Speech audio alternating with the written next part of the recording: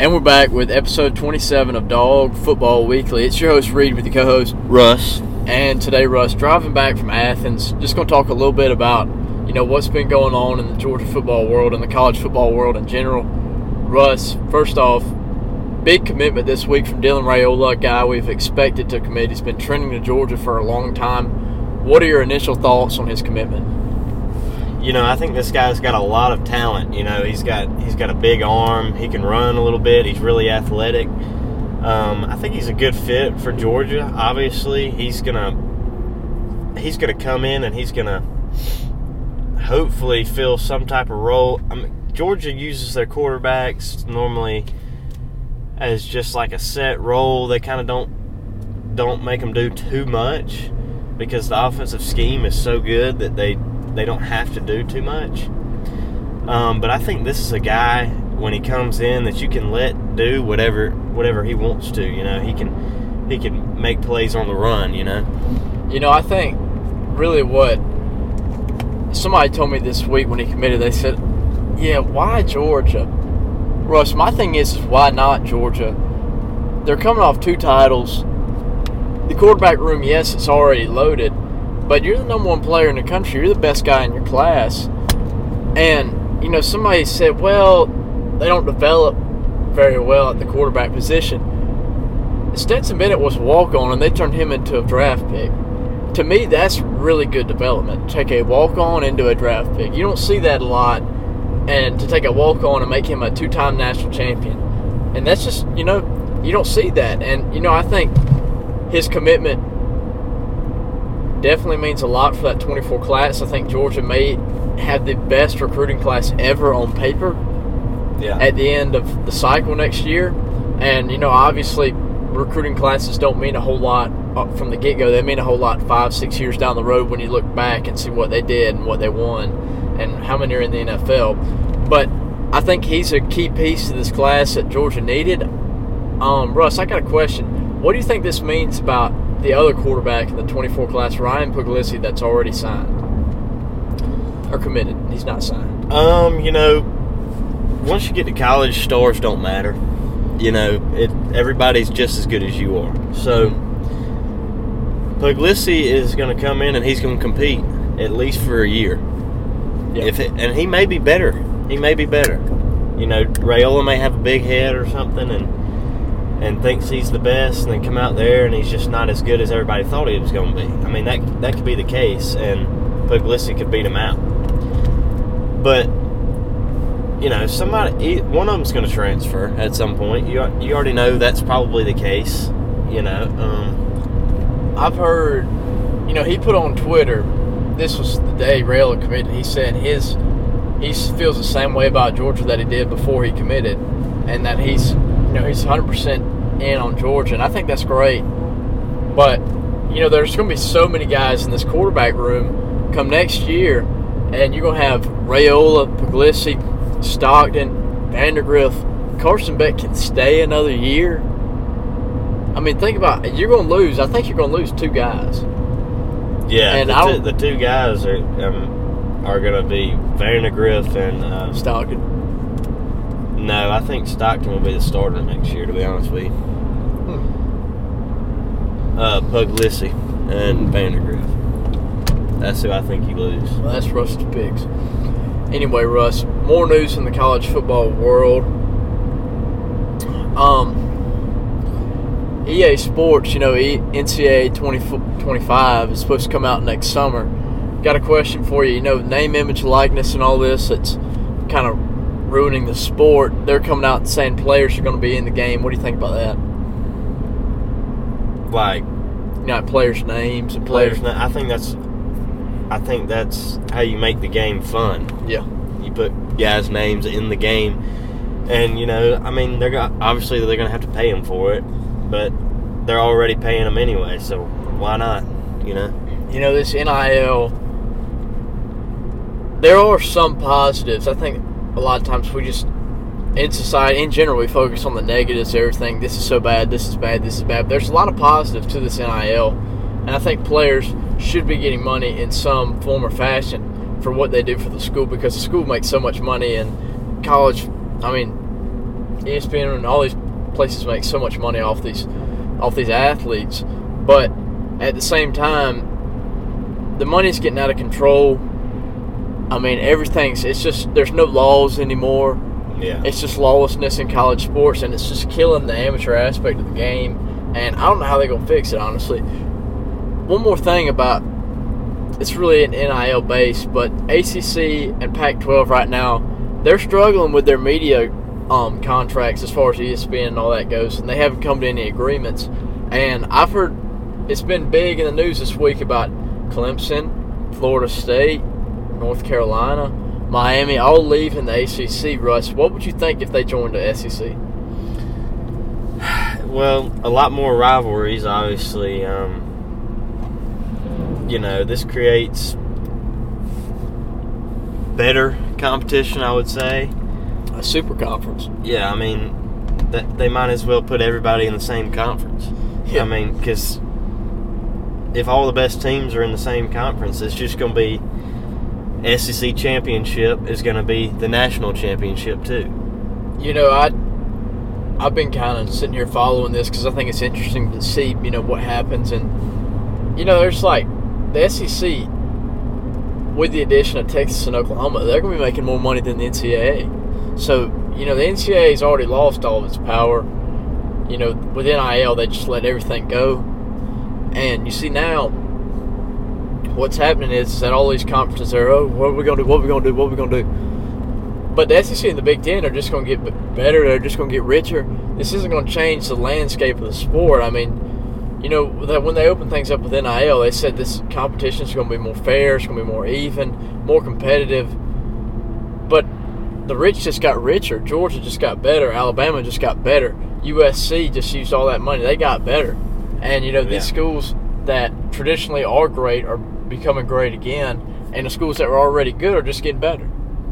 And you even have, the one reason I do like NIL is because you got guys that are really talented committing to smaller schools because they're being paid large amounts of money. Yeah. And those smaller schools rise up a little bit. But I think that there's kind of a downside to that too. I think about the basketball aspect of it. Think about a small school makes the NCAA tournament. They win, say, 2 games, and they have a young guy that just shines. He's gone. He's gone. You can't build anything anymore. That's more of the transfer portal, though. Yeah, but people are going to be calling money. Because, they say part of the NIL legislation is that, well, you can't contact them unless they're in the transfer portal. But nobody's regulating that. Everybody's getting calls. Everybody's getting contacted. Everybody's getting money just thrown at them. People are always going to contact these kids regardless of where they're at. What even if they say no, they're going to get calls. They're going to get calls. They're going to get calls. And I think, the transfer portal is a whole nother issue. You can maybe limit that more, but I'm looking at how many guys are still in the portal and how many guys don't even get to go anywhere. They enter the portal and can't find anywhere, and somebody takes their spot. These guys go say, hey, I'm done here. I'm done in Alabama. And then somebody comes in and takes their spot, and nobody wants them. Plus teams and the transfer portal just makes some of these better teams even better, like Alabama and Georgia. Because they lose a lot of guys to the portal, but they don't take that many. They take just the best of the best. Yeah, I agree. Russ, one more question before we go here. Tyler Buckner transfers to Alabama. What do you think about this Alabama quarterback race? To be honest with you, I think Alabama is kind of in a tough spot at quarterback. I don't know that they're going to be any good at it, to be honest with you. I think, what's that guy's name? Tyler Buckner or Jalen Milroe? Jalen Milroe is an electric runner, in my opinion. He can't throw it very well. Yeah.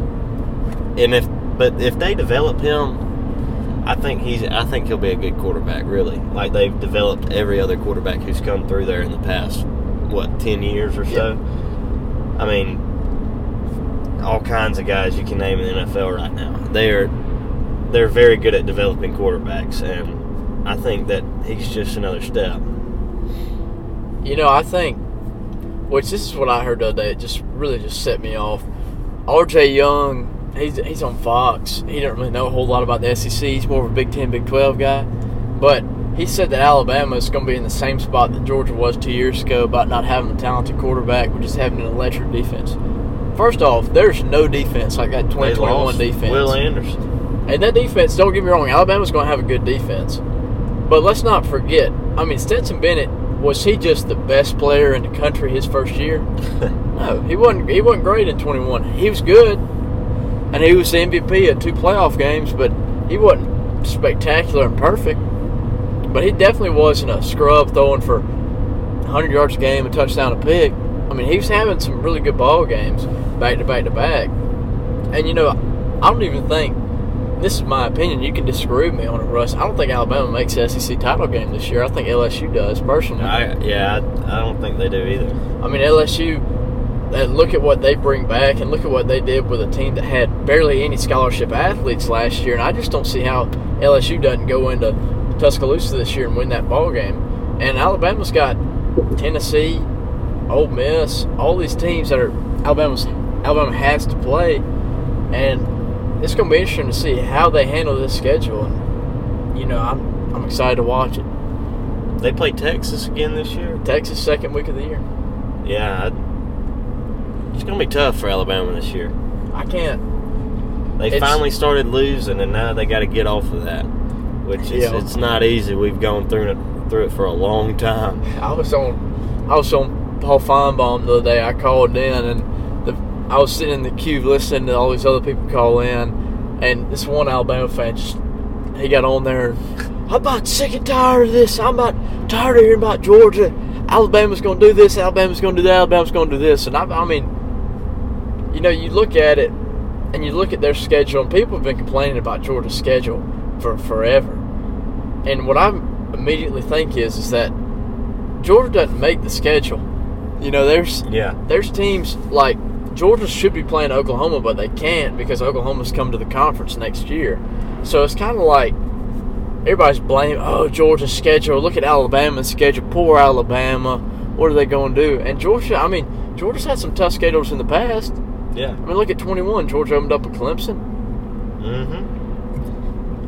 Yeah, I also think the schedule thing is good for Georgia's quarterback room because, you know, we'll have plenty of time to see, you know, how Beck is and what he's going to do. And if he isn't good, you can put Brock Vandagriff back there. I mean, I don't think you have to put an offense on the field for the first 5 weeks of the year. No, you go out there and play your game and shut these smaller schools down, and you find your rhythm, you know. Well, I mean, the schedule's a joke, really, and that's my opinion as a Georgia fan. They got a joke schedule. They're going to be 12-0. SEC title game's going to be different, but with quarterback play, you know, anytime you have a new quarterback, we've seen in the past with Georgia, you know, let's look back to 2020, you know, DeJuan Mathis, dual threat. This guy's good. This guy's going to be good. You know, everybody was like, I was sitting there like, this DeJuan Mathis kid's supposed to be good. And, you know, look what happened to him. Yeah. And then, you know, anytime you have these quarterback battles, which I don't really believe it's a battle anymore, you know, you always want both guys to get an equal shot on the field, and I think they're going to get that. I think Brock Vandagriff is going to get some chances. Obviously, Kirby is a guy that likes to stick with his first group. He's going to put the best out there. But if Carson Beck struggles, he's getting pulled. Yeah, I think so too, unless it's going to be like, you know, Jake Fromm, Justin Fields type thing. But, you know, I don't think Fields really wanted to be at Georgia anymore, you know. You know, everybody complained. That's another topic for another day. I'll just touch on it briefly. Everybody was, I can't believe Georgia didn't play Justin Fields over Jake Fromm. Justin Fields ended up being a first-round pick. Jake Fromm he's a 6th-round pick, wasn't he? Yeah, he's like a 6th-round pick. Well, let's think about this. Jake Fromm was coming off a freshman season where he won 13 games, and he went to a national title game and was a play away from winning a national title. Yeah. Think about that. I thought Jake was a great quarterback at Georgia. You know, his last year, you know, he had 2 really good years, And then his third season, a lot of guys got hurt at the receiver position. His productivity wasn't as good. But, I mean, they still had – I mean, he had 3 really good teams. Yeah. He never could seal the deal against Alabama, but Jake Fromm had some really good football teams. Yeah. All right, Russ, we'll close this out. Yep, that's going to be it for today's episode. We'll see y'all next week.